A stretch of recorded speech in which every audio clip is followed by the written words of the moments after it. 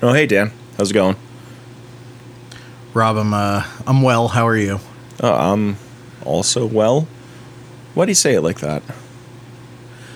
I don't know what you're talking about. You asked how I'm doing. I'm well. Okay. I'm well. Do you have something in your mouth? Are you chomping on something? No. What is that?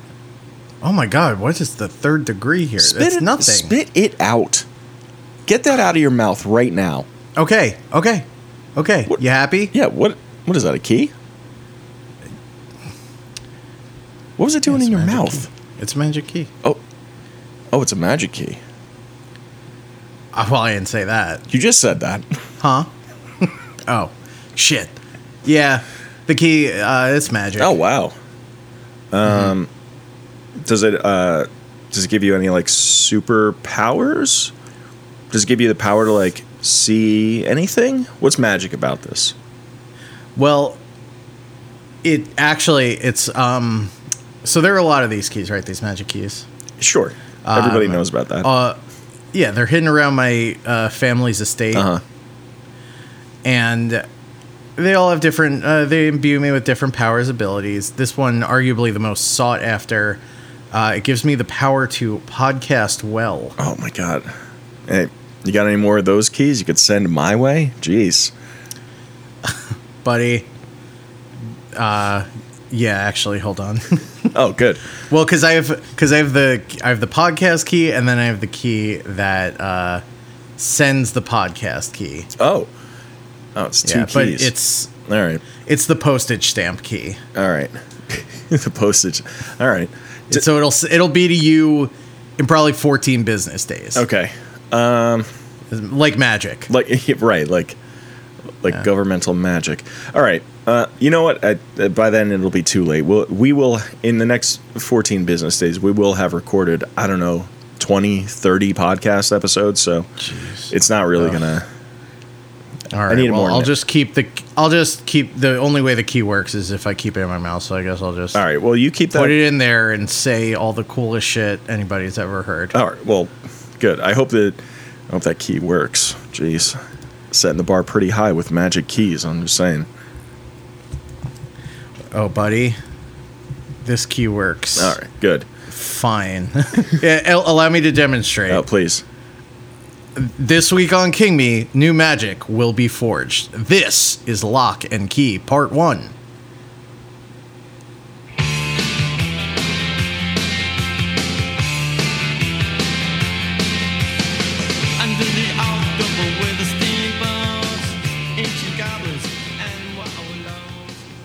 Key Me. And actually, we fucked up. We have to do a different theme song because this isn't. No. King Don't Me. we always do the King Me theme song when we do? I could have sworn we did the King of the Hill theme song by the Refreshments. Did we do that? Well, I definitely remember talking about the Refreshments a lot. Yeah. So do you want to do that, or is it not worth it? You know what? I'll do it. We'll do it in post. All right. Well, if you're new to the show and you hear us arguing about whether or not to play the King of the Hill theme song, allow me to explain. Yeah. Normally, on the King Me program, we talk about film and television adaptations of Stephen King's stories. However, Stephen King has a son who looks like him. Right. Who's also a writer. A beautiful and baby boy. Beautiful bowl-cut baby boy. And we talk about his stuff, too. This is Joe Hill. And this is our series within a series called Hill of the King. This is episode 4? Great question. I think Horns. The two Nosferatus. Right. Am I missing anything? No, I think that's it. You're right. This is episode 4. It. So, E4 of Hill of the King. Right. Bobby? That's me. That's my name. Bodie? Oh. Bodie? I can't do a Hank Hill. Get that damn key out of the back of your neck. Dan. Oh, a mind palace. Sorry. I love a So welcome to Mind Palace. Hill of the King, the official podcast of Hilling Me. Yep. That feels suggestive, doesn't it? Hilling me? Hilling. Yeah. I don't know what it means. Yeah, it's some sort of like, yeah. Feels English. You gonna Roger her? You gonna hill her? Huh? Aye? Well, she got a bit of the old jammy dodger, didn't she? The jammy dodger. That's right. I gave her the old bueno bar, didn't I? That's right. Yeah. So, Dan. We are talking about the Joe Hill property this week, and this is only part 1 and it's hard to watch 10 episodes of a thing when it's not your full-time job. Not this one. This one's a real page turner. Oh, you think so? I feel so conflicted about this show because on one hand, yep, I recognize that it is for teenagers. Totally. And that it is one of the most poorly acted shows I think things we've watched for this podcast. Yeah. It's bad. It's definitely bad. Don't make excuses. No, I'm not going to make excuses for this show. All I would say is that we have watched some pretty bad stuff, but there's no reason this can't sit among that. I'm saying this is the worst acted. Yeah. Maybe, and it's not. There are a lot of like young actors in this, but it's also the adults. The adults are very bad. Everyone's really bad. It's true. Sad to say. No one's all that great. I'm gonna say it. I don't hate the show. I know the show is not a good show. Me neither. I'm not. It's definitely not something that I would recommend to someone. Like, oh, you got to watch this. Like, I'm in the middle of Succession right now. You got to watch that. Sure. If someone recommended this to me, I would have them put on a watch list. Totally. I think. Yeah. No. That's nonsense. But here's the thing about Joe. Yeah. Joe H. Yeah. He's got a knack for world building. Oh, it's a strong. Yeah. What was that? Nothing. What? Did you hear that? Was that your dinner bell? Yeah, that was my dinner bell. Do you have to go eat pot roast? Yeah. All the other fucking pigs are running to the trough right now, and I'm. Oh man, there won't be nary an apple core left by the time you get there. I'm gonna be fucked on the apple cores here. Yeah. Oh, your tail uncurls in disappointment. Oh, that's when I get real hungry. My tail just totally uncorks. It just goes straight. Sadly. So, yeah. What do people think about this show generally? Do you have a sense of that? I think initially people thought it was a dumb show. People were not into it. But it runs for 3. It was on Netflix for fucking 3 seasons. Which is like kind of a long time for a Netflix show, Totally. Yeah, I mean, it must be incredibly cheap to make. That's all I can think. Yeah, it certainly doesn't look so hot. A lot of green screens, I'm sure. I like how you're just like, this is could be better. Well, I feel they need to sort of rationalize why I was like. I watched a couple. I was like, all right, I'll watch the first couple. Mm-hmm. I'll go do some stuff. Right. Come back to it. Sure. And at the end of the second one, I was like, maybe that stuff can wait. There you go. I want to know what happens to Tyler, Kinsey, and Bodie Locke. Bodie Locke. Yeah. Bodie. That is Bodie Locke, a little boy, a little child. A little King alum. Played by is that right? Yeah. He was. Have we talked about this guy and how this fucking 7-year-old guy? Oh, that's right. He's Georgie. Yeah, he's little Georgie from the It. He's Yeah, I'm looking at his IMDb. He's credited as Georgie in 2017's It, and for It Chapter 2, he is credited as Dead Georgie. That's right. Yeah. He also, if you're a fan of WandaVision, he plays something called Billy Reference. I'm not familiar with is? Billy Reference. You didn't watch WandaVision? I did, but it's like anything else. From In one eye, out the other. yeah, man. Yeah, of course. The Marvel Universe, right? The MCU. I know a lot of people have bones to pick about it. I think it's mostly dumb fun, and it leaves your brain as fast as it entered. And that's it.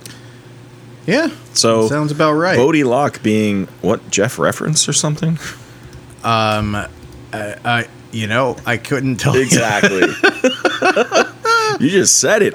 Jackson Robert Scott as Billy Reference. Bill Reference. Yeah, Bill Reference. Yes. Yeah. Dead Jeff from WandaVision. Right. Yeah, I don't know. Bodhi that kid is a King alum, right? Mm-hmm. And he's in over his head. I hate to say it. They give this kid too much to do. Yeah, I mean, he's carrying the whole damn show.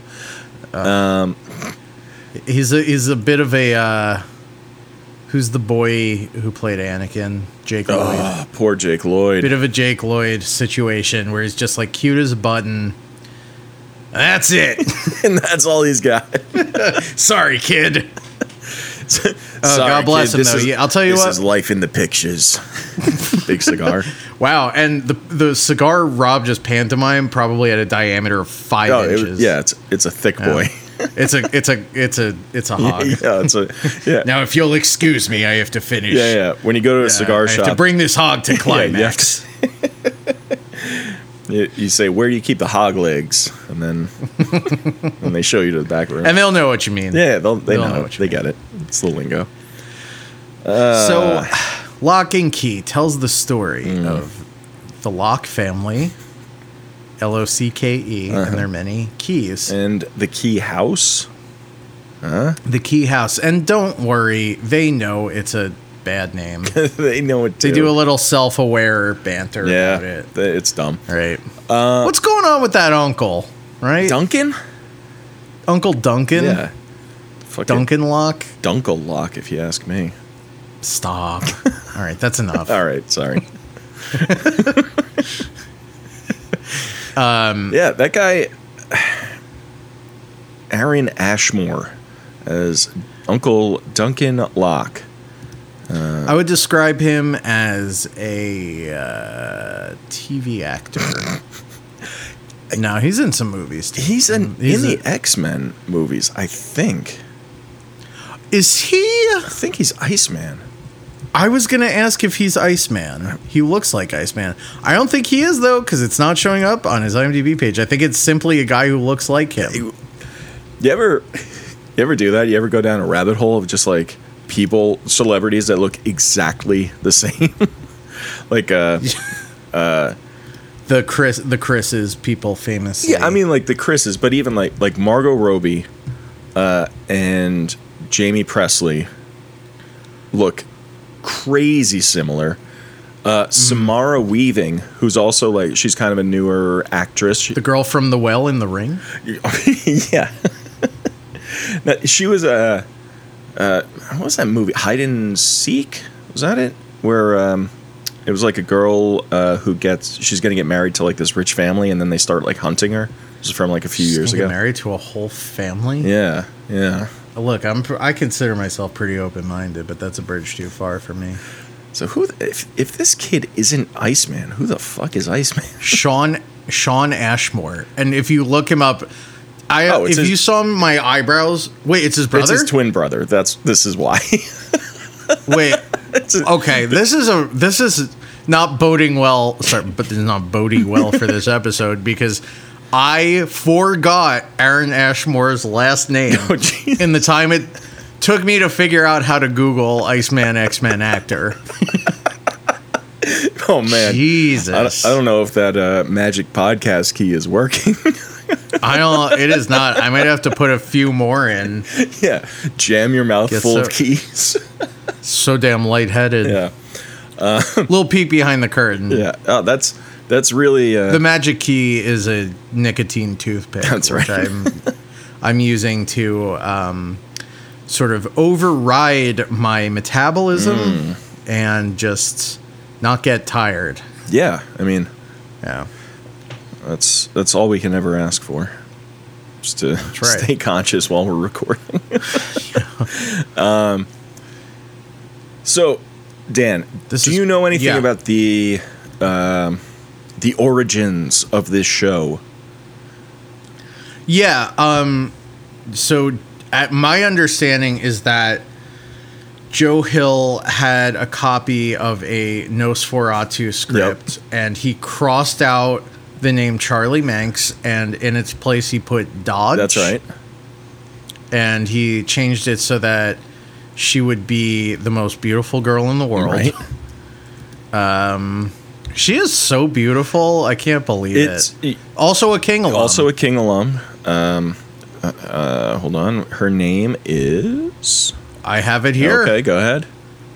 Layla de Oliveira. That's right. And there was some confusion. Listeners may remember we weren't sure how to pronounce her name because it's spelled Layla. That's right. But we're going with Layla, and she played Becky from In the Tall Grass. Right. She was like the main character. Mm-hmm. She's preggers to start the film. Gross. It's no wonder her brother needed her. We actually also have one more King alum. Do you know who it is, Dan? Is it Griffin Gluck? I wish. Who the fuck is Griffin Gluck? He plays Gabe. Oh. The friend. The out-of-school shooter. The extracurricular school shooter. Yeah. No, it's Genevieve Kang. Whoa, take it easy, Kang. Kang me. No, it's what's his name? Stephen Williams. He is the English teacher in the school there. Oh. Okay. He plays he's in It, the first part, whatever. He plays the kid's father, like at the slaughterhouse. Remember that? Right. Yeah. Yes. That's him. Rob, real quick. Yeah. Pause in the program. Okay. Bit of an emergency. Yeah. Be right back. Go ahead. I'll just stay here and pause in the program. I'm sorry. I'm really sorry.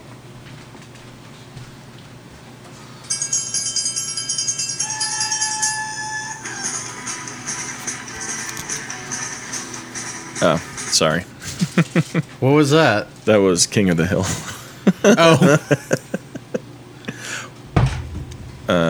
Okay. Everything okay? Paige ordered DoorDash. Nice. But had it delivered to the house she works at. Oh, no. Which is several blocks away, so she had to come get clothes, like street clothes, to go get it, and she's really upset. Yeah, I would be too. Because I can't get it because I'm too busy with this. Right, because I'm doing a dumb thing. Yeah. Oh, I'm so sorry. I said, I'm so sorry, and she said, I'm so fucking hungry. Yeah. Should have had a podcast, babe. Sorry, babe. Sorry, babe. I was podcasting. Couldn't feed you. You're lucky I could even take a break with Rob telling me that the principal is the dad from the slaughterhouse. Is that what you said? Yeah. I'm so glad that Paige did not hear me say that. I'm honestly kind of surprised I heard you say that. I was having a crisis. I was already 3 steps ahead, you know? Yeah. Is this the show? Yeah, this is the show. This is what it is now. Cool. So, Dan, this story, Lock and Key, written by Joe Hill, originally a comic book. Sure. And if I'm not mistaken, I think it came out before Nosferatu. Nosfer? Yeah. Then why are we just doing it now? Because it was, I mean, the comic came out before that. Sorry. Sorry. Yeah. Once again, I was not listening. My bad. Stay with us here. Sorry. I'm back. Yeah. Joe Hill. It was originally, the first issue was published in 2008. Nosferatu was published in 2013. 2013. A good year for Christmas. So, Of all the things, the Christmas, the whole time we've been doing this show, yeah, I would say the two things that loom largest are Ted Levine in The Mangler and Zachary Quinto as fucking Charlie Manx. That's right. The hand of glory. The hand of Christmas? You broke my damn watch. Or why don't you come to Christmas Village? Why don't you come to Christmas Land? There's a big bear, big green bear eyes. I know. Get in the fucking car. Get in the car. Ted Levine sounds like he looks like the whale, but he doesn't. He does. Him and Brendan Fraser, there's some overlap there vocally, isn't there? I think so, yeah. I wouldn't be surprised. They both have like that that froggy quality. Yeah, oh, I got a numb nuts. A monkey bone. Give me a monkey bone. That's nobody. No. So, originally published in 2008, they tried to get this show off the ground. This is the third attempt. This is the third time that they actually made the show. There's a pilot from 2011, and then another one from 2017 that never got picked up. Wow! Right? We should try to find those. That would be a great bonus app. Oh yeah, we could definitely do that. Yeah, pretty like. Who is Jesse McCartney? Do you know who that is? Yeah, so Jesse McCartney is a pop. That's what I thought. Like a teen idol pop singer, right? I believe his most famous song goes, "I want you in your beautiful soul." Oh, that was lovely. Yeah, here it is. "Beautiful Soul" by Jesse McCartney. All right. A lot of lyrics. Too many. Well, a lot of line breaks. Yeah. There we go. This guy, was he Proust? This guy thinks he's freaking Proust. Well, Jesse Madeleine, more like. Dip in your fucking tea and go to Paris. Shut up. So Jesse McCartney played Tyler, the older brother, in the 2011 version of this. Interesting. Yeah. So, and what year was the first one? 2011? Yeah. Is that right? Yeah. Okay. That's, I mean, I guess that makes sense. Yeah, I guess. But no, because he peaked when I was in like middle school, I think. Yeah, I kind of feel like this must have been like after his like big, pop career, at least. Yes, right? That's crazy. So that song was released August 2004. Okay. So 7 years later. Right. Okay. I got to know how old he was when he was supposed to be playing a 17-year-old. All right. He was born in 1987. So you said this came out in 2011? Yeah, so what does that make him? 24. All right. That's not crazy. That's probably about how old everybody else in this show is. Yeah. Right. Yeah, and then there's another version from 2017, right? Who had the character, the English teacher Joe, is played by Danny Glover. That's cool. The mom is Samantha Mathis, who also cool. Yeah, and from she played Princess Peach. She did play in Super Mario Brothers. She's also in something else we've talked about, right? I think she is, but goddamn if I can't remember what it is. It's none of my business. Yeah. And then it also has Jackson Robert Scott as Bodhi, so he made it. Oh, we gotta bring Jackson Robert Scott back, right? I mean, I would say he's the key to all this, but I'm going to say he's the linchpin holding this show together. Stop. It's not that kind of show. Don't do that. I have to bring this up, though.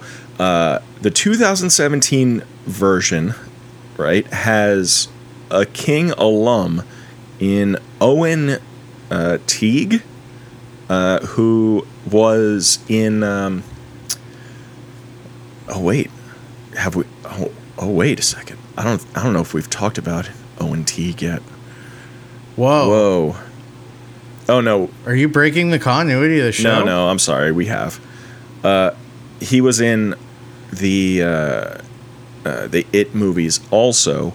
He played Henry Bauer's friend, like the tall, lanky kid who dies. And then, like, his, like, Teague. dead, like, corpse body is, like, driving that car around. Yep. That's him. Yeah.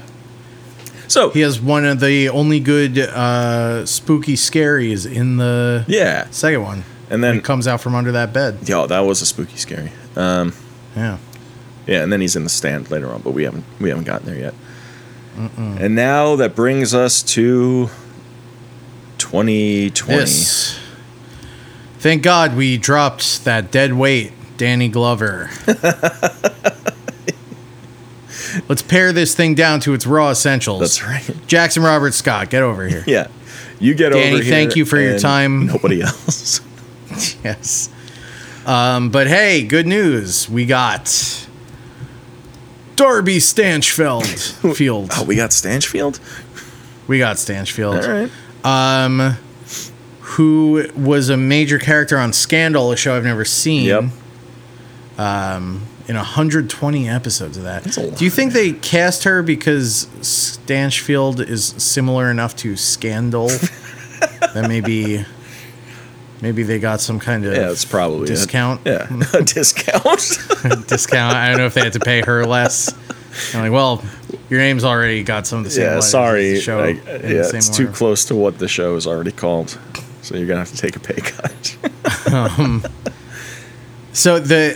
Okay. Do you know if the same creative team was attached to all three? That's a good question. I don't. This is fucking. You got Carlton Cuse involved in this. Of course. Cuse. See, okay. Cuse. So Meredith Averill, who is one of the creators of the show, executive producer, right? Yep. She is also the executive producer on The Haunting of Hill House by, the Flan Man himself. The Flan Man. Yeah. Yes, of course, Mike Flanagan. Which I can only assume that's like a Netflix deal I'm sure. that she had, right? But and maybe this is just because, like, it's just kind of a similar story in general, but like the whole time I was watching this, I'm like, this kind of feels like a CW version of The Haunting of Hill House, right?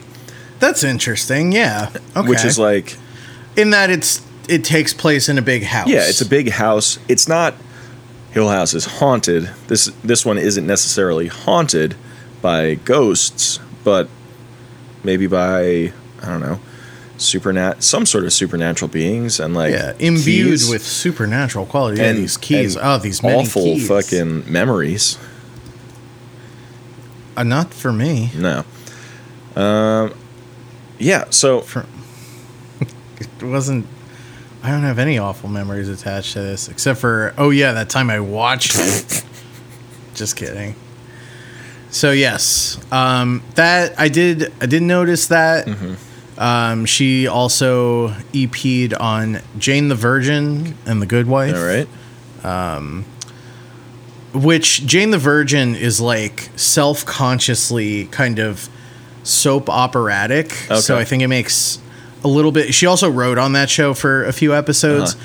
I think it makes sense to have someone like with that kind of pedigree or like that experience writing this, because like it is sort of just like a ton of information in every episode. Yeah. And knowing how to like get that across entertainingly is definitely a skill. Oh, definitely. For sure. Yeah, I think every time we're introduced to like a new key or a new like, I don't know, supernatural kind of thing in this show, I feel like they do a pretty decent job of like showing, not telling, you know? Yeah. It is interesting how it's like a key of the week. Right? Yeah, it is kind of a key of the week. So, all right, quick summation of the premise, right?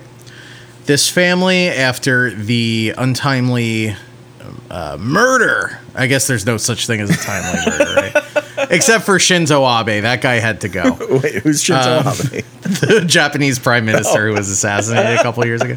Or like last year, maybe. Yeah, okay. But they relocate to this old family estate in what might be New England. Certainly looks like it. Definitely is New England. It's got to be New England. Yeah. And the youngest of the three kids in the family, Bodhi, starts hearing he starts communicating with this entity at the bottom of a well who tells him that there are magic keys hidden around the house, and he can find them if he listens for them. They'll call out to him. Right. So he starts finding these keys, and turns out each one has like a different magical thing that it does. In the first few episodes, we get one that lets you go inside your own mind as like a physical place. A mind mall? Yeah, like a mind homestead. Yeah, like a if you were gonna a mind. Sorry, what were you gonna say? No, I was. If you were gonna describe like a physical space, but it was inside your mind, and it was where like a mind villa. Yeah. Like a mind villa. A mind galleria. Yeah. Of jewelry. A mind Jared. Right. The gallery of jewelry. Right. It's a damn mind palace, Dan. Let's call a spade here. It's a damn mind palace.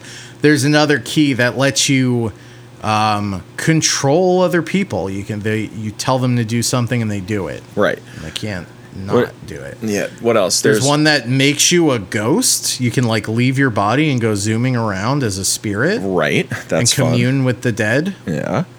You can also. There's the one, the Anywhere key, which. Oh, sure. If you, as long as it's a place that has a door and you've seen it, you can open a door and basically teleport to wherever that is.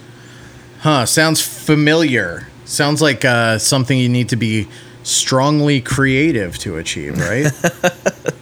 Yeah, you need a strong creative and what, a knife? Is that what it is? I guess a knife is like a key in a lot of ways. Yeah. I mean, you could. I mean, if you wanted to break into a place, I know people use like a blade sometimes to jimmy the door open. You know, kind of the same thing. Yep. Oh, weird. By the same writer, huh? All right.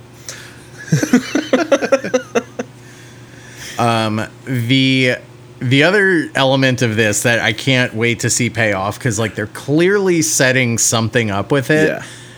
Is the fact that the house was used as a base for intelligence operations for the Redcoats during the fucking Revolutionary War. Yeah. And I'll tell you what, I'll keep the IMDb page open as I'm watching the show, just like see who's who and all that. Right.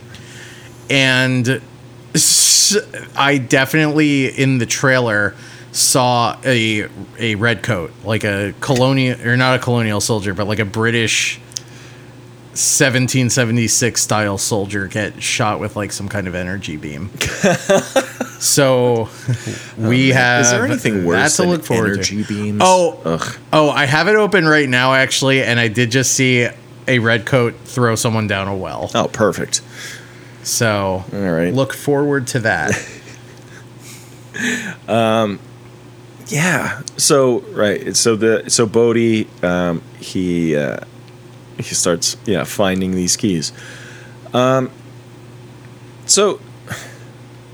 I don't know. I guess we could go like beat by beat. It's not super involved. I don't think the key, like everybody's finding these keys and that's all well and good. But we watched 5 episodes. And I could sum up those 5 episodes in pretty quick. If you needed all right, me man, to. Cool. If you were like, I need to end the show now, I'd be like, great, let's do this. I am hungry. I can go eat. I think it's good that it's light. It's light fare.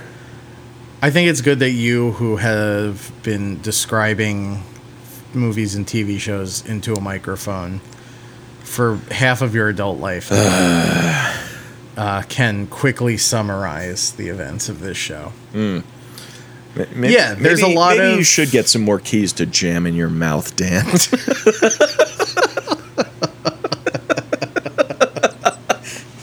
This one shuts you the hell up. That jar of keys that guy gives him. Yeah. Yeah. That's the keys. So, so Bodhi, he makes friends with the entity at the bottom of the well because he thinks that this entity is his friend.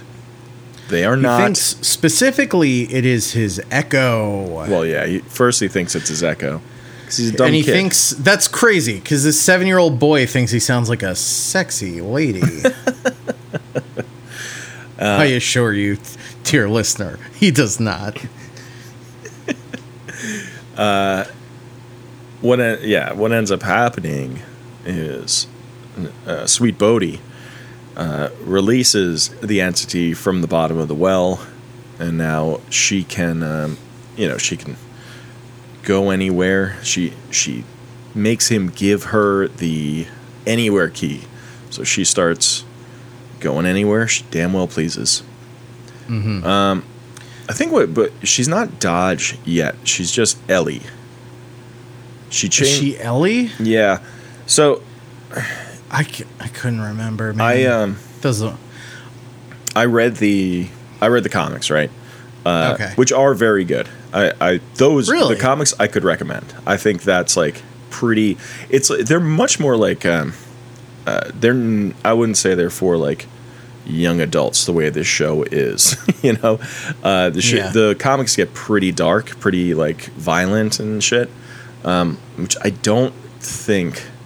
There was one crazy moment in these first 5 episodes that was somewhat dark, when Ellie gets the key from that kid. Yeah, and then she opens a door to like a subway and like throws him onto the tracks, and then he gets run over by a subway train. Yeah, that was pretty fucked up. I knew it was gonna happen, but I was just kind of like, yeah, are they gonna? They're gonna. They sure did. Yeah, they sure did gonna. Yeah, there's a lot of shit like that that's in the comics, super fucking dark. But I mean, yeah, I don't want to. Oh, I won't give anything away for the show.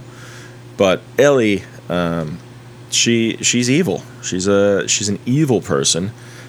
She's also like, there's something going on with her. She is some sort of like supernatural being. When she gets out, she like goes to a diner to eat, and like she's just like, I don't know. She sticks her hand in like a hot cup of coffee.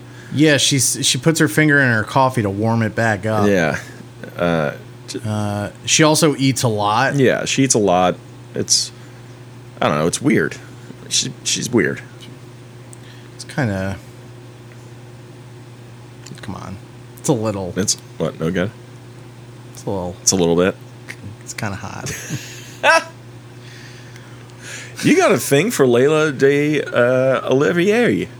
She's so mean. Oh yeah, she is real mean. She's that's my kind of mean, she's rotten baby. to the core. Yeah, yeah. Yes, she could. She should ruin my life. She could. Well, she'd be allowed. Yeah, fucking. But that's the thing. She wouldn't even have to get permission. Yeah, that's how damn mean she is. You hear that, Layla? Fucking step on Dan. No, I guess I'm more mean this character. Oh, okay. Like, I like her as mean. Yeah. I mean, I think it's fucked up, but I think you're right because we did see her in the tall grass, and I didn't think anything about her. No, because she wasn't being mean. Yeah, she was actually being nice. Yeah, she was being nice to everybody, and that's not really our things. Mm-hmm. Yeah, I guess she was being mean to what's his name, Patrick Warburton. No, what's his name? Patrick Wilson. Patrick Wilson. She was being mean to him, but he deserved it. So hey, what are you, Go doing ahead. in the tall grass? Touch the rock. Go ahead, touch it. Go ahead. That's pretty good, Warburton. Thanks. Can you do Donald Trump won the 2020 election? If he won the 2020 election? No, I mean, like, can you have Patrick Warburton basically being like, Dominion voting systems, it's fraud. You know he's a J6 guy, right? No, is he? Yeah. So, a little. Did you watch The Bachelor this season? No. His nephew was The Bachelor. Oh shit! And Bachelor Warburton. they apparently, like, they had Patrick Warburton in some of it, and they cut him out of it because of all of his strong opinions that he had to talk about on The Bachelor. Yeah. I don't know if he talked about it on The Bachelor, but I think they just got over the Chris Harrison stuff, right. And they were like, we are steering clear of this. I don't want anyone saying anything. Yes, pretty much. Oh man, that's that's fucked up. So how do we get on Warburton here? We were talking. Yeah, Patrick Wilson. We walk it back to Layla de Oliveira. So we know that she is some sort of an entity and she wants all of the keys. So she told Bodhi to find the keys for her. And he doesn't want to give over the keys. He knows that she's like a bad person. So he does start finding keys, right? He finds that the mind key or whatever and opens up his head.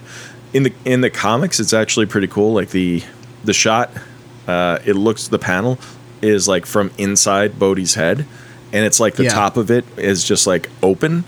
There's no like viscera or anything. It's still a mind palace in there. So and the brother and sister, Tyler and Kinsey, they both come in and they're like looking inside his head, and they could see all of these things, right?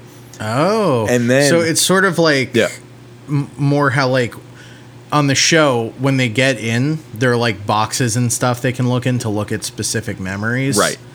So it seems like that's like the whole thing that's represented, right? Yeah, and then like the two of them are like looking in Bodhi's head, and then like Bodhi comes like walking up from behind them and like also looks inside his own head. So it's a lot of fun. That's cool. So they don't go in; they just look. Yeah. Well, they do essentially the same thing. You could pick things out. You could put things in. I see. But I like that more. But I get also it's a show why it's like less visually interesting, right? Which I honestly I don't hate the mind palaces that everybody has here, like Kinsey's Mall. I did really like. I like the design of Kinsey's Mall. Yeah, I thought that was pretty cool. I thought the so colors. Too. Yeah.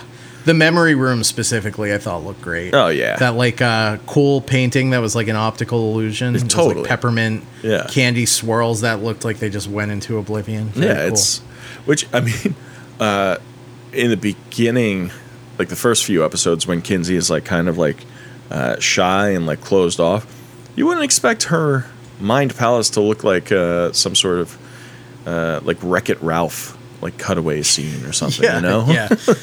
It's like, it is all like very sort of kind of like Dayglow Technicolor in there. I mean, and like MC Escher sort of upside down escalators and what have you. Which is fun. That is fun. Yeah, Bodhi's Mind Palace is just like a giant arcade. And not, well, I take that back. Not giant, because he's so young. He hasn't made as many memories yet, right? It's true. He's dumb. He's small of mind. Right.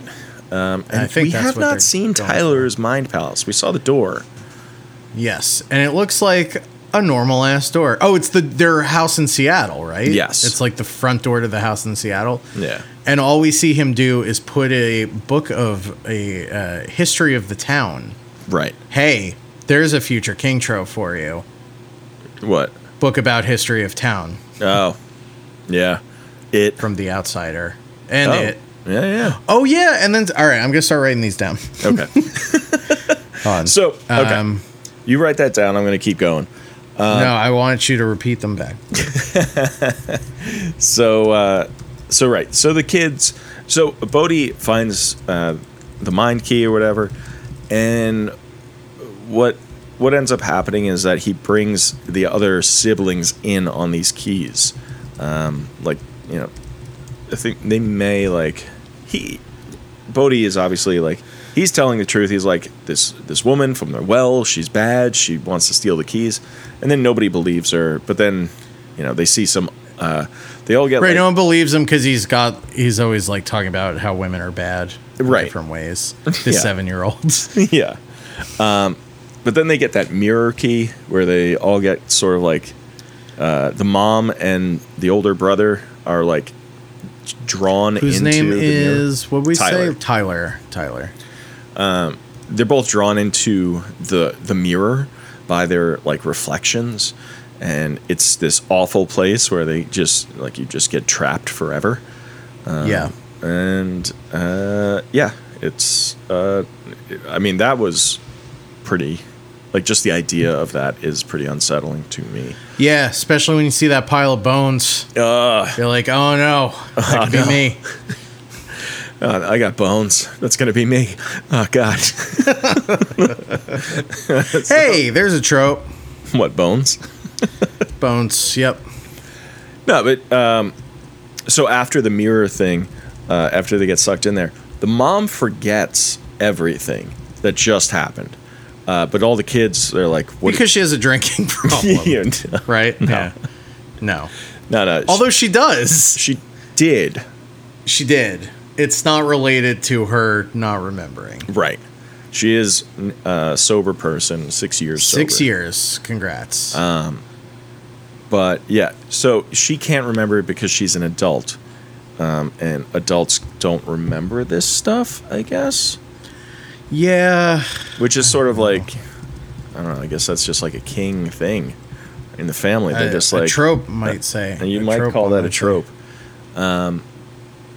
So, but the kids start, they know the keys are around, and they start hearing them. And the keys, like, they whisper, but they're not making much sense. Yeah. ASMR. Let me crinkle some paper. Oi, gun. Bodhi.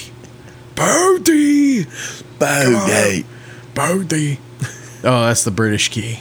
That one makes you a nonce. Wait, that's like a pedophile, isn't it? Oh, is it? I think so. It's something. It's very. You're not supposed to call people it. Yeah. So, apologies. Apologies I don't know what it means. to the British. I don't know what it means. I don't need to know what it means. Yeah. I won't say it anymore. We're done with that one. That's like. That's my impression of a little kid who said a bad word. I won't say it anymore. I don't know what it means. I want to know. You seem upset. I won't say it anymore. May I please have dessert? May I please have dessert? Yeah. So now the other kids can hear it. and they're looking for keys as well. They find, like you said, the one that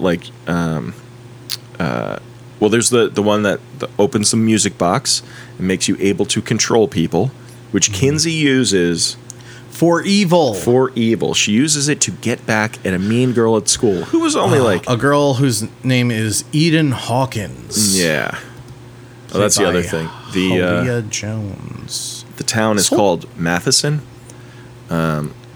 named after Richard Matheson. Yes, of course. Of course. In the comic, it's Lovecraft is the name of the town.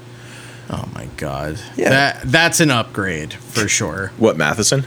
Yeah, that's like Matheson sounds like it could be a town name. Yes. Yeah, totally. It's way too on the nose to be like, we're in Lovecraft City. Yeah, right. Oh, where do you live? Lovecraft. Oh, you shouldn't live there. That's the name of that awful that horror. That horrible man. Yeah, that horrible man. Yeah. So the kids, they're finding the keys. Like I said, Kinsey uses it for evil. One of the things, though, which I am interested to see how this plays out. It's been a while since I read the comics, so I only know like kind of the bigger moments. But yeah, I'm sure this must have happened in the comics as well. Like so her and Tyler go into her mind palace, the mall, and they're going through some of her memories.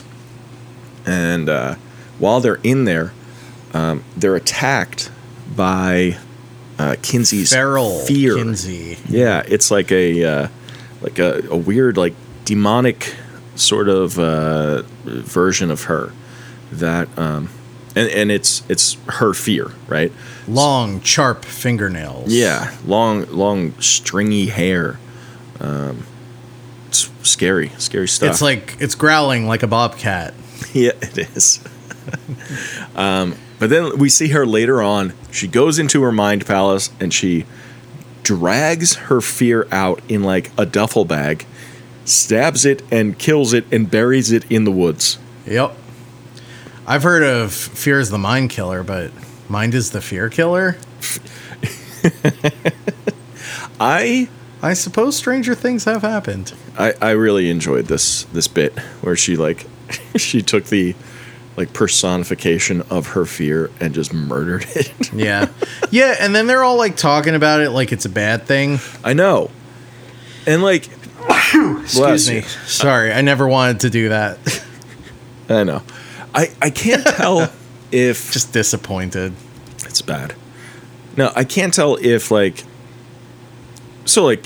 she kills her fear and then she starts acting totally different, much more confident, but it also sort of removes the filter on her, she doesn't filter what she says. So she says something kind of shitty to her mom that morning. I think this is a bad, if we're moralizing what's happening here, I think that's a bad lesson to teach, that the only reason to be nice to people is that you're afraid of hurting their feelings. Yeah, afraid of the consequences or something. Yeah. That's not great. I don't know. And I don't know, the confidence that she gets then, once she becomes she's not afraid of what people think of her, so she dyes her hair and then I loved them showing the Manic Panic label. Yeah. It was nice. Manic Panic. She started hanging out with these horror kids in school. They call themselves the Savinis, of course. God, the Savini gang. Oh, well, yeah, I guess that's another King alum, isn't it? Tom Savini does make an appearance in the show as he's the guy who gives Bodhi that jar full of keys. Oh yeah. Yeah, and Tom Savini, he was at bare minimum, he was the creeper in Creepshow 2. Mm-hmm. I don't know, he's probably in Count something it. else. I mean, he's also surely he's done work, special effects work on quite a few things we've watched. Yeah, the guy works. Guy does work. Tom Savini is the reason that there's a special effects Oscar. Right. To hear Scott Cavendish tell it, He's the godfather of gore, mate. Yeah, he's so British. He's so British. Oi, cunt. I liked him. I thought he was pretty good. Yeah, I gotta say, like, I don't really dislike. I don't think I dislike anyone on the show. Just for existing. I think. What do you hate somebody? I think. Okay. I'm sorry to say this. Okay. I have no right because I have no skills myself, and also, again, this is a very young person. I think she was probably 17 or 18 when they were filming this season. But I think Amelia Jones is not so good. Amelia Jones, who plays Kinsey. Yeah. Yeah. I think there's a moment where do you remember the moment where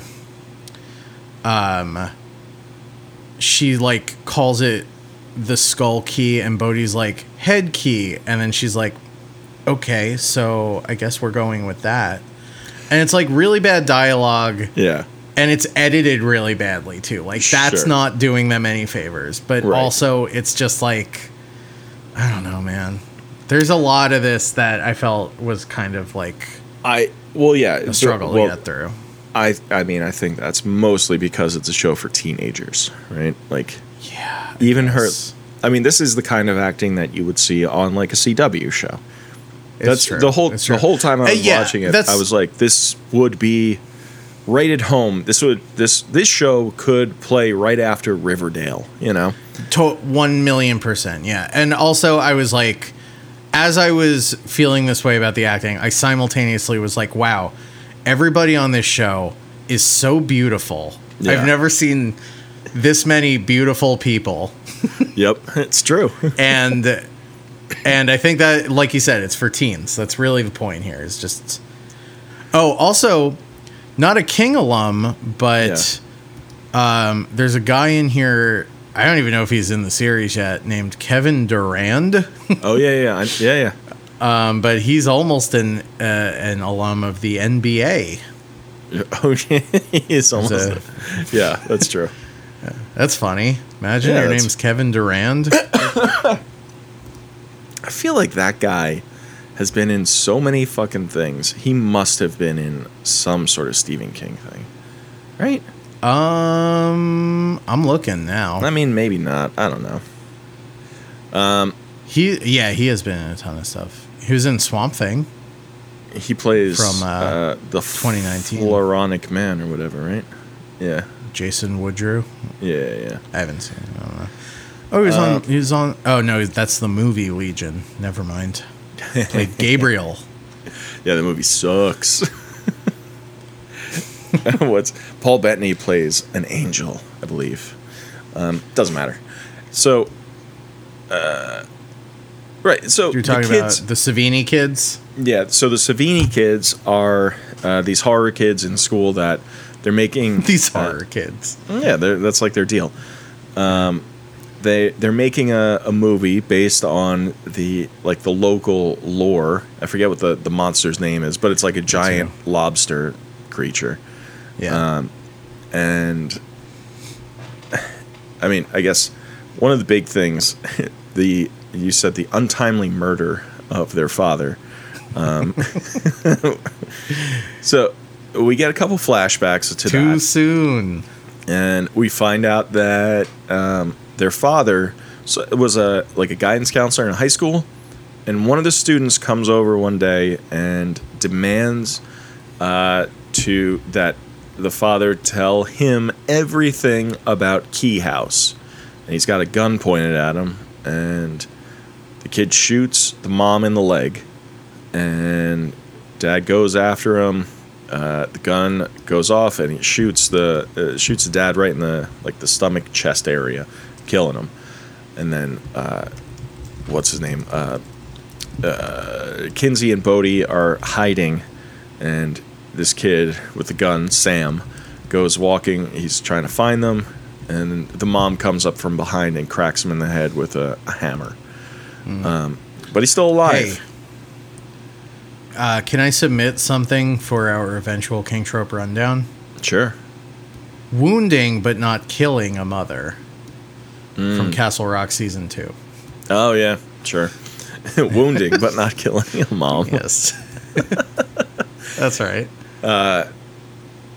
So we know the dad's murderer, who is he's this kid from the high school.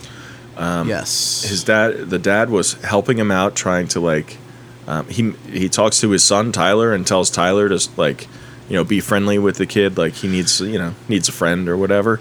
Tyler's a bit of a jock. He is a bit of a jock. Right? Hotshot hockey star. Yeah, he's a bit of a stoner too. He's always smoking reefer. What? What? I'm so fucking baked right now, brother. He's like, oh, can we listen to Basketball Jones again? Oh. That's so funny to me. That shit's fucking funny. Dude, when I'm in this state, that shit hits so hard. Are you ever into Cheech and Chong? No, that was never a part of my life. I don't condone drug use, so that's hard for me. Listener, let me tell you something about Rob, speaking of drug use and not condoning it. What? So, a lot of people don't know this. Rob and I know each other in real life, too. Yeah, we didn't just meet on another podcast. We didn't happen to log into the same Zoom call. Right. We were hanging out after a show in Jersey. Oh, yeah. Right outside the bar. Yeah. Right? This is at a bar. I won't say which bar for fear of incriminating my co-host. It was the Anchor in Belmar. Okay. Well, all right. Okay.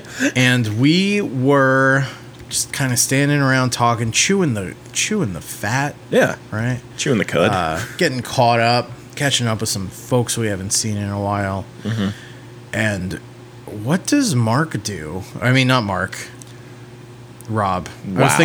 I was honestly thinking of people we haven't seen in a while. And I thought of former guest Jack Steiger, and I was like, who else? Mark Henley. Mm-hmm. Mark Henley, former guest, wasn't even there. Don't know why I thought of him. Anyway, we're standing out there chewing the fat. Jack was there. We were talking to Jack. Yeah.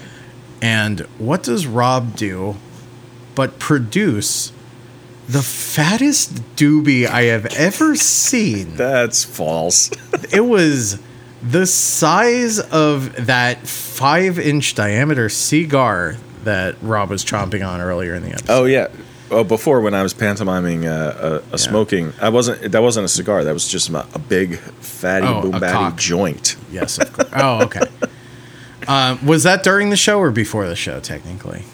I think it was during. Yeah, that was during the show. Yeah.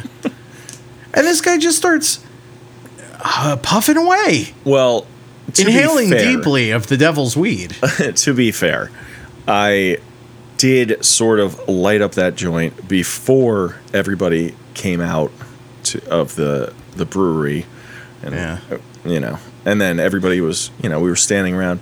And I'm pretty sure maybe one or two other people may have toked the ganj as well. Well, here's what I remember. Oh. Okay. I remember I said, Rob, what the hell are you doing? Don't you know we have a podcast to record in a few days, and here you go embarking on a bender? And then he just looks at me, eyes redder than the devil's asshole. The red M&M. And he smiles. 2 strings of smoke coming out of either corner of his mouth. He just goes, "Want some? you want some, brother?" I said, "No, I don't want some." I had to clear the smoke out of my face. I said, "No, I don't want some." No. It's crazy. Yeah. I never seen anything like it. And he said, "All right, man, more for me." And then he smoked the rest in one long drag. I just sucked the whole thing down.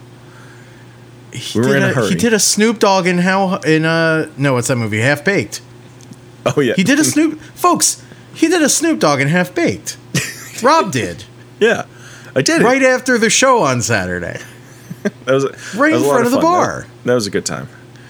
Up to a point. Up to the point when you started doing drugs.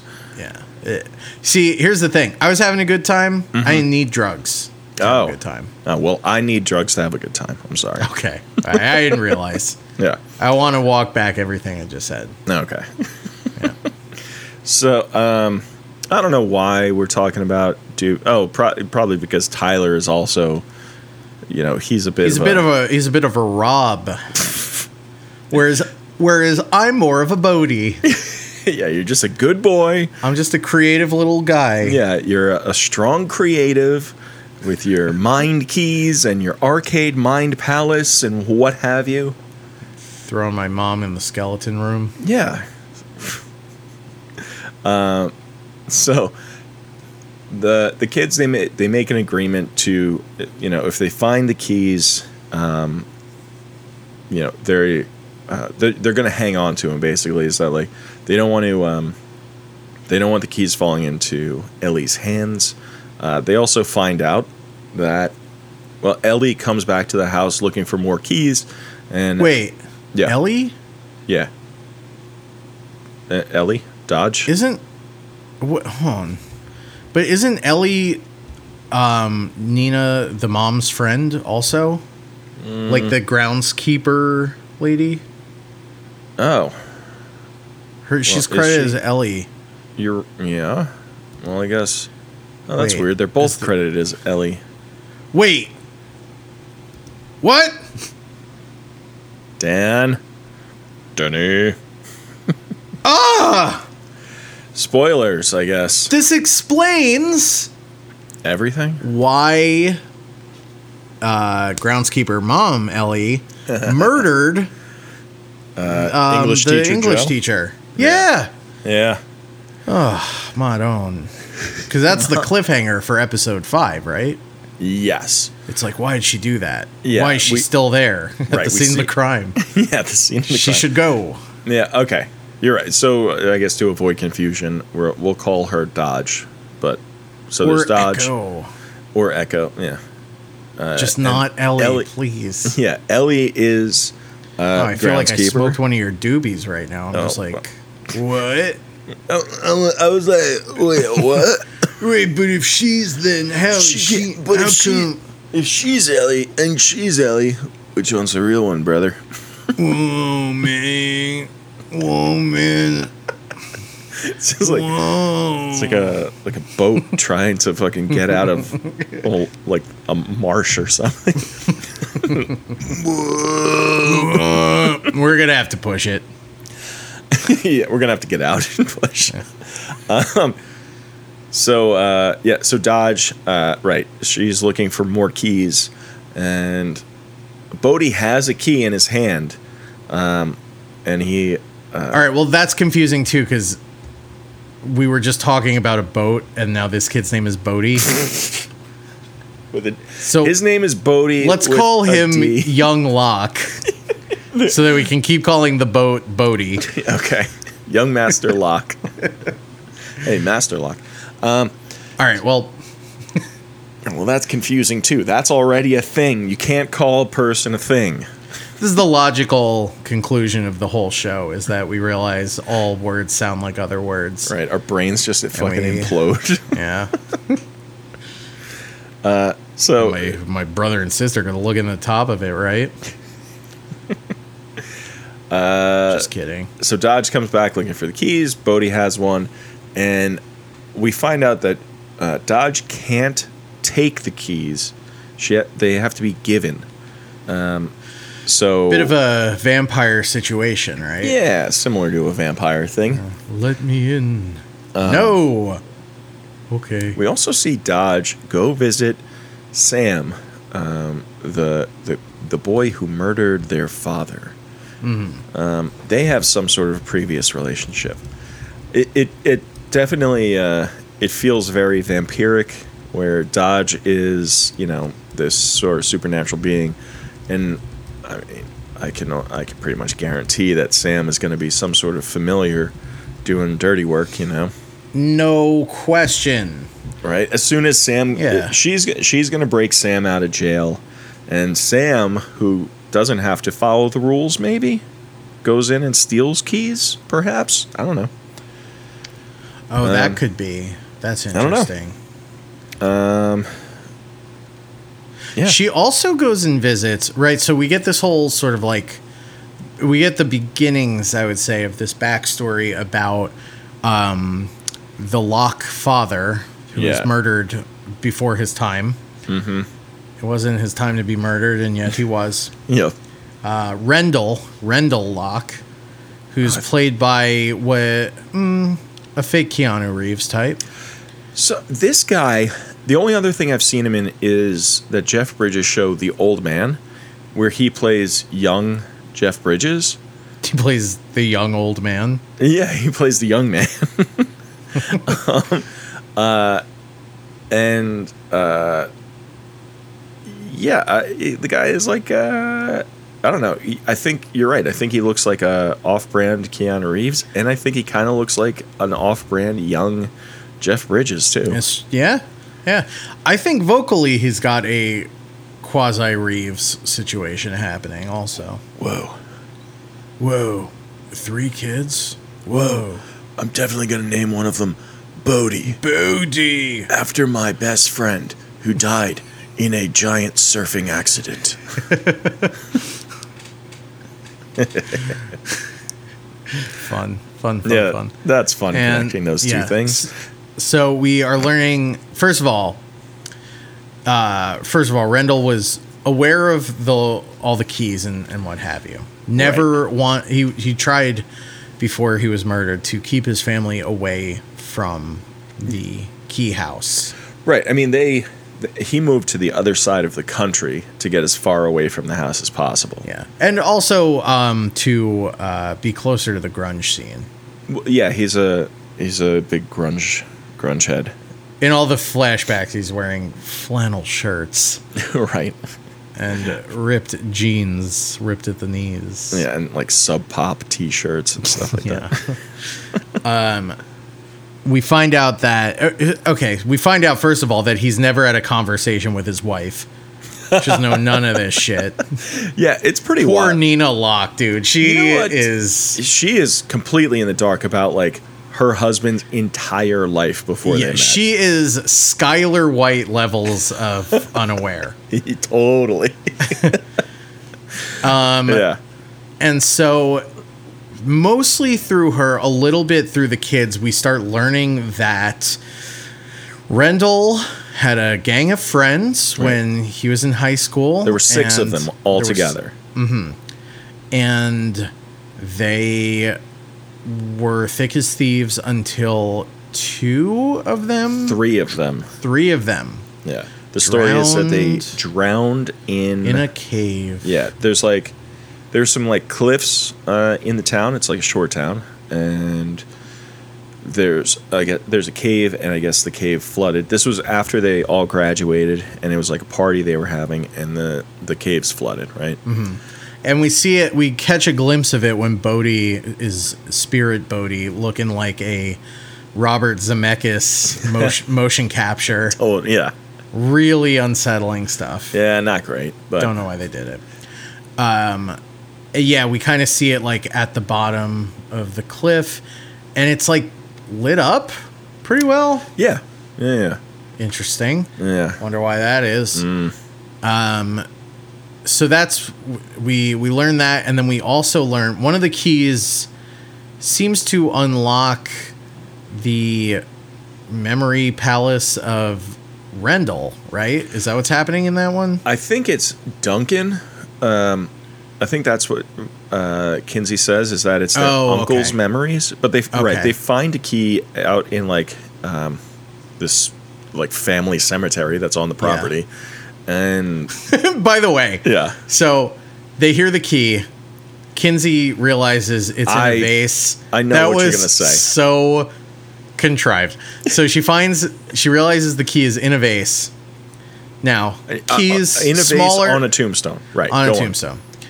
Keys, smaller than the opening of a vase. Agree or disagree? Agree. Agree. You could simply turn the vase upside down and the shape of it would guide the key out of the opening. Right. Kinsey, instead, tries to stuff her whole hand in, and when that fails, smashes it on the gravestone. Yeah, it's pretty weird. And Tyler is just kind of like, oh, you could... all right. All right, you're doing your thing. All right, you're doing whatever you want, I guess. Okay. Yeah, they're looking at Duncan's memories, and they find one where it's like that gang of 6. I don't think they have a name. We'll call them the Chicago 6. Sure. And yep. It's like it's Duncan's memory of Rendell killing one of... We only see him, he similar to their mother, Rendell hits one of his friends over the head with a hammer. This is also in their basement, like the ping pong room. So like Ellie, the groundskeeper, right? She was one of those kids. She was one of the 6 that's like friends with Rendell. And she mentioned something about the ping pong room, and then they go down there and they find that it's been walled off, so they break it open, they investigate it. Yes, and then like in a subsequent scene, Nina comes home, finds the door to that room is open. Yeah. And like, is freaked out. She has like a fireplace poker to defend herself or whatever. She thinks someone broke in. And then Ellie just pops up. She's like, Ellie, what are you doing down there? She's like, oh, I guess I don't know. She's like, my son left his army toy down there or whatever. Right. Real bullshit. And her son, who's like, he seems like he's older than the kids. Like he's out of school, but he's autistic. Yeah, he's a 21st century MOON. MOON. That's right. I heard somebody else say MOON. That spells something, whatever the thing was. Yeah. And I was like, I get that reference. It was in person. I heard somebody in person say really? It. Yeah. Wow. Yeah. That had to feel good. Yeah, it did. You're like, I get that from listening to King Me. Yeah. Oh, you must be a King Me listener. So what I'm learning is that this show enriches the lives of the people who listen to it. Yeah. Makes everybody smarter? Huh. Huh. Funny that. Huh. Funny that. Anyway, so you're saying, what's his name? The kid. Rufus. Rufus. Yeah. Great name. So, right, Ellie says, oh, Rufus left one of his toys in the basement. I was just picking it up. And then, what's the mom's name? Nina? Nina. Nina says, oh, it's all right. Just don't come in my house like that. That's crazy. And she's like, no, sorry. This is pretty reasonable. Her They have another interaction that I thought was the craziest thing when, so Nina is looking through Rendell's old yearbook, and as she's turning the pages, like enjoying the nice memories of her gone too soon husband, murdered too soon husband, the pages increasingly become filled with like the Omega symbol, which is like that horseshoe. Yes. Google Omega symbol if you're unfamiliar. I'm not going to educate you. It's not my job. Right. So then she has a conversation with Ellie where she's like, hey, do you remember Rendell becoming monomaniacally obsessed with the Omega symbol? And she's like, no, not really. Why do you ask? And she's like, I don't know. Moving on. I don't know. And they both just like don't. Yeah, I don't know. Right. But also the kid, Sam, who killed the father, has that Omega symbol tattooed on his forearm. On his shooting hand. On his pistol hand. That's right. So, yeah, a lot of mysteries happening here. A lot of things, a lot of questions being asked. Ellie, when asked about Rendell and the gang and stuff, Ellie is like pretty cagey about any of it. She says she doesn't really remember it. She also, Nina, notices that Ellie has the exact same scar in the exact same place that Rendell had. And And Yeah, it's like a little pockmark on the chest. Yeah, maybe a little keyhole or something. Oh. Okay. The flashback to when Nina in the flashback asks Randall, "Oh, what is this scar from?" And he gets like really like, "Oh, it was from." She says a bicycle accident when she was a kid. I forget what his excuse was, but it was like something just as like sort of, you know, dumb and inconsequential. But then she brings it up to Joe, the English teacher, who they become like sort of friends because of the kids and whatever. And Joe is like, that is weird. I don't have any answers for you though. And then later, do we think Joe knows more than he lets on? I don't know. You do know, though. I don't. You do, from reading the comics. Yeah, but I don't remember it. Okay, so probably not. Probably not. But I don't know, though, because it's like, it's not only a King trope, it's also a YA trope to have an English teacher versed in the occult. Sure. Buffy. Yeah, Buffy, right. Matt Burke, of course. Oh, yeah. I don't know Buffy's teacher's name. No, that guy. We all know. And I will never cook and eat his bolognese. Right, so Nina leaves Joe's, and she goes over to Ellie's to talk to her. And Rufus is there. She talks to Rufus. And through like a couple questions, realizes that Ellie was down in her basement not getting the toy that Rufus left there. She was down there for some other reason. She was down there lying. Yeah, she was lying. Telling lies. So we talked about the 6 kids when, you know, the dad and his 5 friends, right? So we know that 3 of the friends allegedly drowned, were possibly murdered by Randall. There's Ellie, so that's 5 people. And then there's the 6th one, who, in the cold open of the show, like first 5 minutes of episode 1, he receives a phone call saying like something to the effect of like, you know, she's out, or you know, they're going to Key House. It was something like that. And he takes a key that he has, and he sticks it in his chest, and he turns the key, and he explodes into a ball of fire and burns his house down. Yes, he does. Yes, he does. And just to come full circle. Move. Yeah. Full circle. Dodge, after she gets the Anywhere key, goes to find him. Yeah. Finds he's been killed. That's the moment where some neighborhood kids ride by. One of them's wearing it around his neck. She's like, give me that key. I want that key. I want that key, boy. You there, boy. And then she throws him under a subway car. Yeah, it's great. Brutal. Horrible. So sad, really. Yeah. So I don't know. There's also some like character stuff happening. Everyone's kind of So once she leaves, once Nina leaves Ellie's house, she gets a phone call. She has a voicemail from Joe, and saying like, "I found something. You have to come and see it." So she goes over to his house.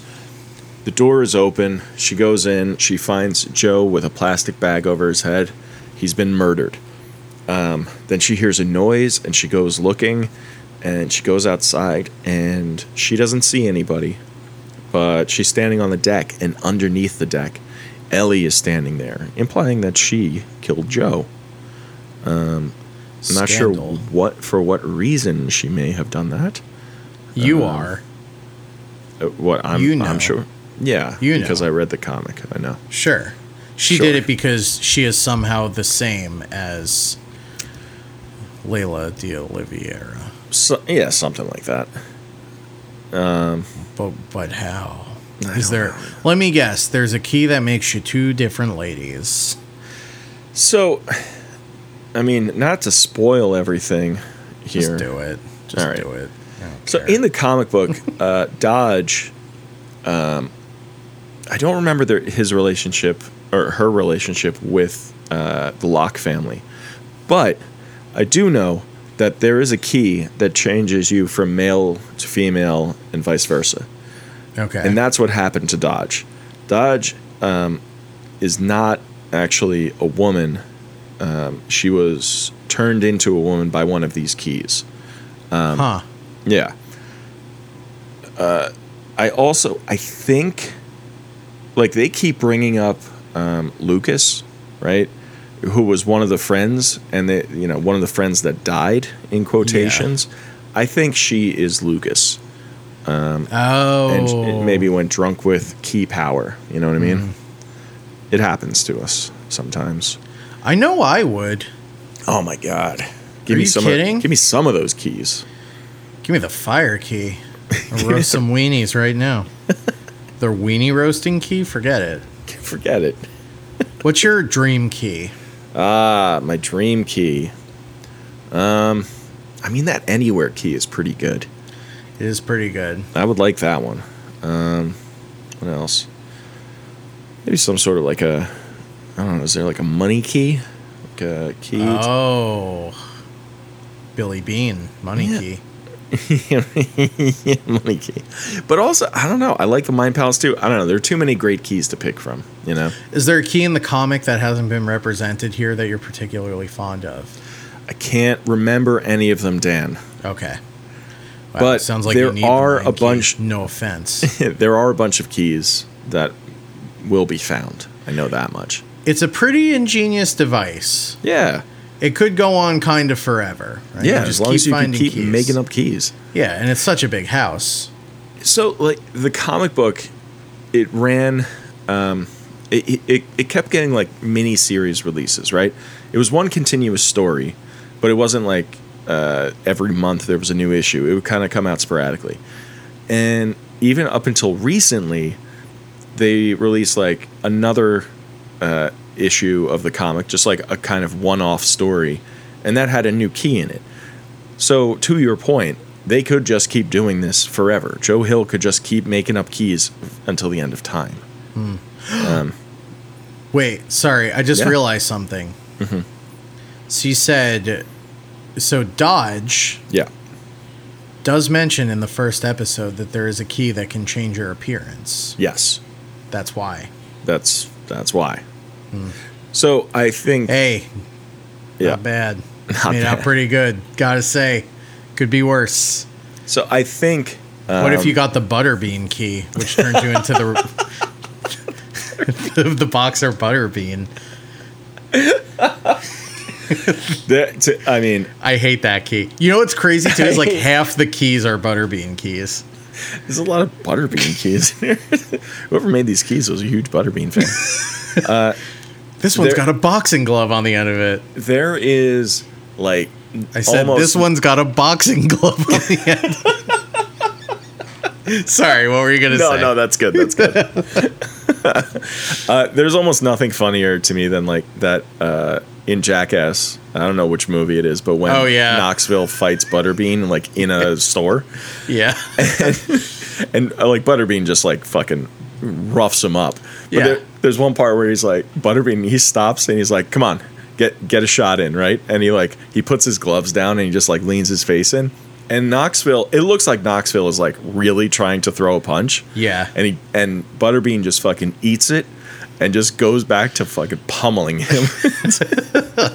It's really You know good. what's crazy? There's Butterbean Yeah. and there's Kimbo Slice. Are there other guys like that? Like Oh, like stunt fighters? Like yeah, like novelty fighters. yeah, like Yeah. Harlem Globetrotter fighters. Yeah, I mean, Kimbo Slice is, R.I.P. Kimbo Slice. All those years of doing backyard brawls, I guess, they took a toll.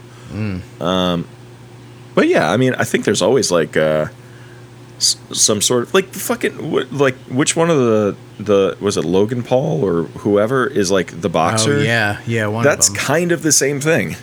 Yeah, that's true. That's a good point. It's more like a sideshow attraction than an actual, boxing match.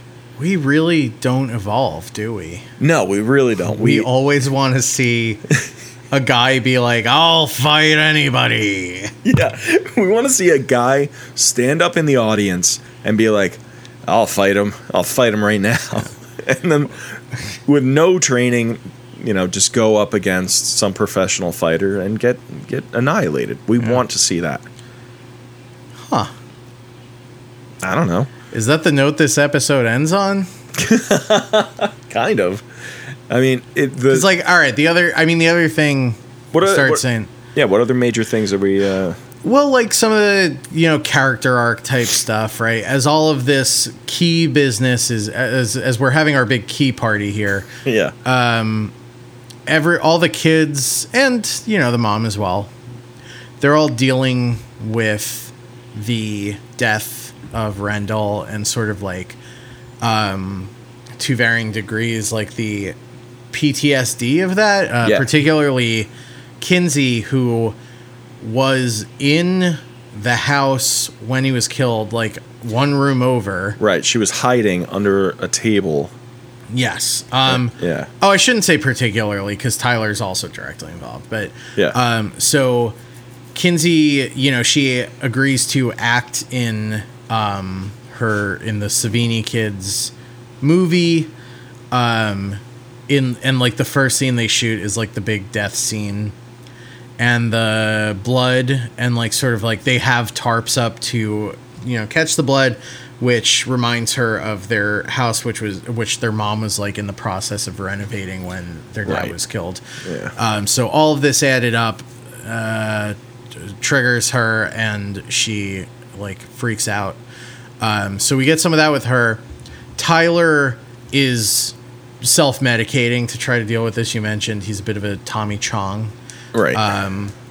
And his guilt surrounding this, he had like, it's a couple things. Like the first thing we learn is that he was locked out of the house. Like he had gotten home as this was happening and could see it happening, but couldn't get in the house. If only he had a key, Dan.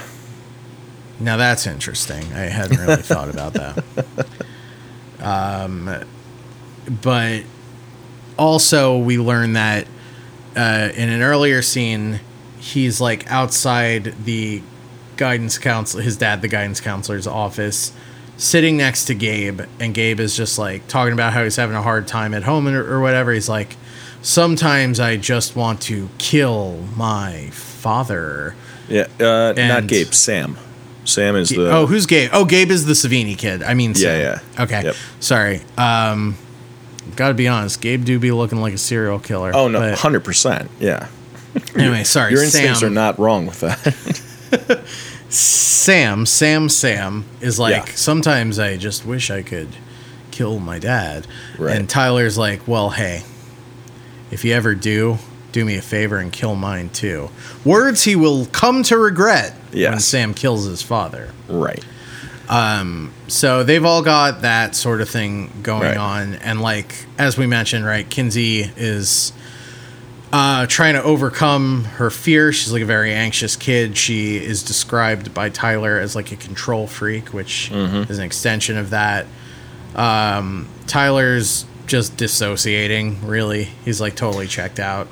Yeah, I mean, I think he's checked out for like the earlier episodes, but then once he goes to when he moves to the new town, he joins the hockey team. Like he tries to get it looks to me like he's just trying to do the exact same thing he was doing at his old school, right?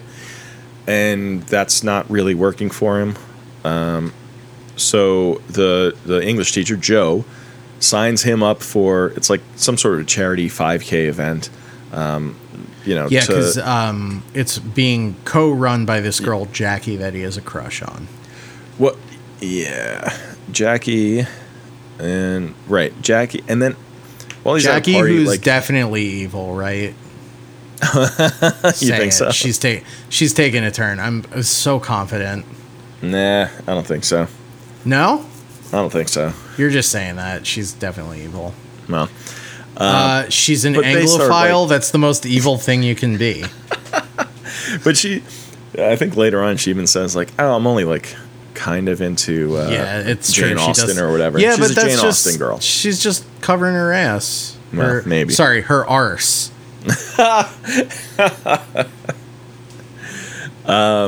But they start like hanging out more, and they get, they're sweet on each other, and they start like a little thing. Kinsey starts like a little relationship with one of the Savini kids, Scott Cavendish. Scott with one T, a British young man. So like, I don't know. They initially like by the end of episode 5, it seems to me like they're fitting in more with like the kids and the town and like getting more of like a handle on this stuff. And then like by night they're like, what are these keys? Who the fuck is this woman from the well? Like all of this other shit. Yeah. Yeah. And that's good. basically that's the first 5 episodes. I really think they move pretty fast. And like it's I really didn't feel like anything was dragging, and I definitely think that this could be a show that drags, like you said, like the acting isn't great, like the writing is, just okay, whatever, but like I don't know. Yeah. I think I think this is like a straight down the middle, like whatever, like you said, like teen. You say teen, I say CW, same thing. Yeah. And I do think that actually kind of like bodes well. Bodie's well. Bodie's near the well for sure. Get away from that well, Bodie. Get away from that well, young master Bodie. Master because well. like those, like if there's one thing we can say about like a Riverdale, it's not boring. Right. At all. Right. And that's, like a Riverdale too is like, oh, this is like really fucking like heightened, wild kind of shit. Yeah. And, this show is not the same tone as Riverdale, but it's also like pretty wild shit as well, For sure. Yeah. I don't see the issue with this show being that it drags, because it's not like. No. All the character stuff is like, everyone has like a clear trajectory that they're on. Yeah. And the plot is where we're spending most of the time anyway. So yeah, I think I think that if you watch the show, like the character stuff, they don't linger on much for too long. That's as true. Far as like, the character stuff in a show about like supernatural entities and magic keys and all of this mystery and whatever, like the character development stuff could potentially drag the show down. And I don't think they advance everybody's character emotionally, but they don't really linger on anything. Like, as Totally. As soon as somebody is getting, some sort of heartfelt, conversation or whatever, we're cutting to another fucking key or something, supernatural or crazy visually happening. So it moves. The show moves. Oh, hold on. I lost a couple seconds there. Oh. Right around the hour 41 mark and 10 seconds. Oh, Just fuck. write that down. Sorry, I had a disk overload, so maybe let's wrap this up. Yeah, well. But you're right. It moves quickly. The plot stuff is largely in service of the character stuff, so they don't have to do too much with it. Right. Like all the keys have some sort of like emotional significance, right? There's some like symbolic significance. Right. Most of the time. Right. A lot of the characters are emotionally advanced because of the their interactions with keys and each other and whatever. So yeah. Some stuff they do move past maybe too quickly, like when Kinsey uses the key that lets you control other people. Yeah. She does so ostensibly to get revenge on Scott's behalf, because the girl she is, controlling and humiliating yeah, by making her pour like sauce on it or like ranch dressing on herself. in the school cafeteria. Yeah. She's doing that allegedly for Scott, and then when Scott's like, "I'm good, you can stop. It's just me now," she just like kind of keeps going. Yeah. And then there's like a moment right after that where she's like, we see that she's texted Scott a couple times in the past couple hours without him answering. Yep. And then the very next thing that happens is that he's throwing like a pebble at her window. I know. And being like, he's like, "Oi, I forgive you, innit? Don't I?" And I was like, all right, well, move past that pretty quick, huh? It's like, I know that what you did was cruel, but you did say you were doing it for me, so Right. good enough, Yep. I guess. Yeah. Yeah. All right, let's wrap this up before my computer shuts down Okay. again, shall we? All right, guys. So, yeah, we're going to be doing, in 2 weeks, we'll finish up season 1. We'll watch the last 5 episodes there and see where this show goes. And then we'll do the, all the segments and whatnot then. Oh, yeah. So. We'll list off those tropes Yeah. and so on. They're stacking up, baby. And hey, if you want some bonus content in the meantime, head over to patreon.com/kingmepod. $5 a month gets you a whole bunch of cool shit. We do some reading series. We watch some stuff that is not strictly King, often listener suggested. Our patrons will make demands of us, and we'll watch some stuff that is not in the King adaptation oeuvre. Correct. Yeah. And it's a good time. So Yeah. head on over. We'll have a link to that in the show notes, of course. But until next time, I'm holding a magic key, and I'm Dan. Dan is holding all of the keys, and I am Rob. Steve? No. Well, oh, wait. Joe Hill? Joe Hill. Yeah. Joe Hill. I don't like it. No, I don't like it either. Stephen King. Play the song.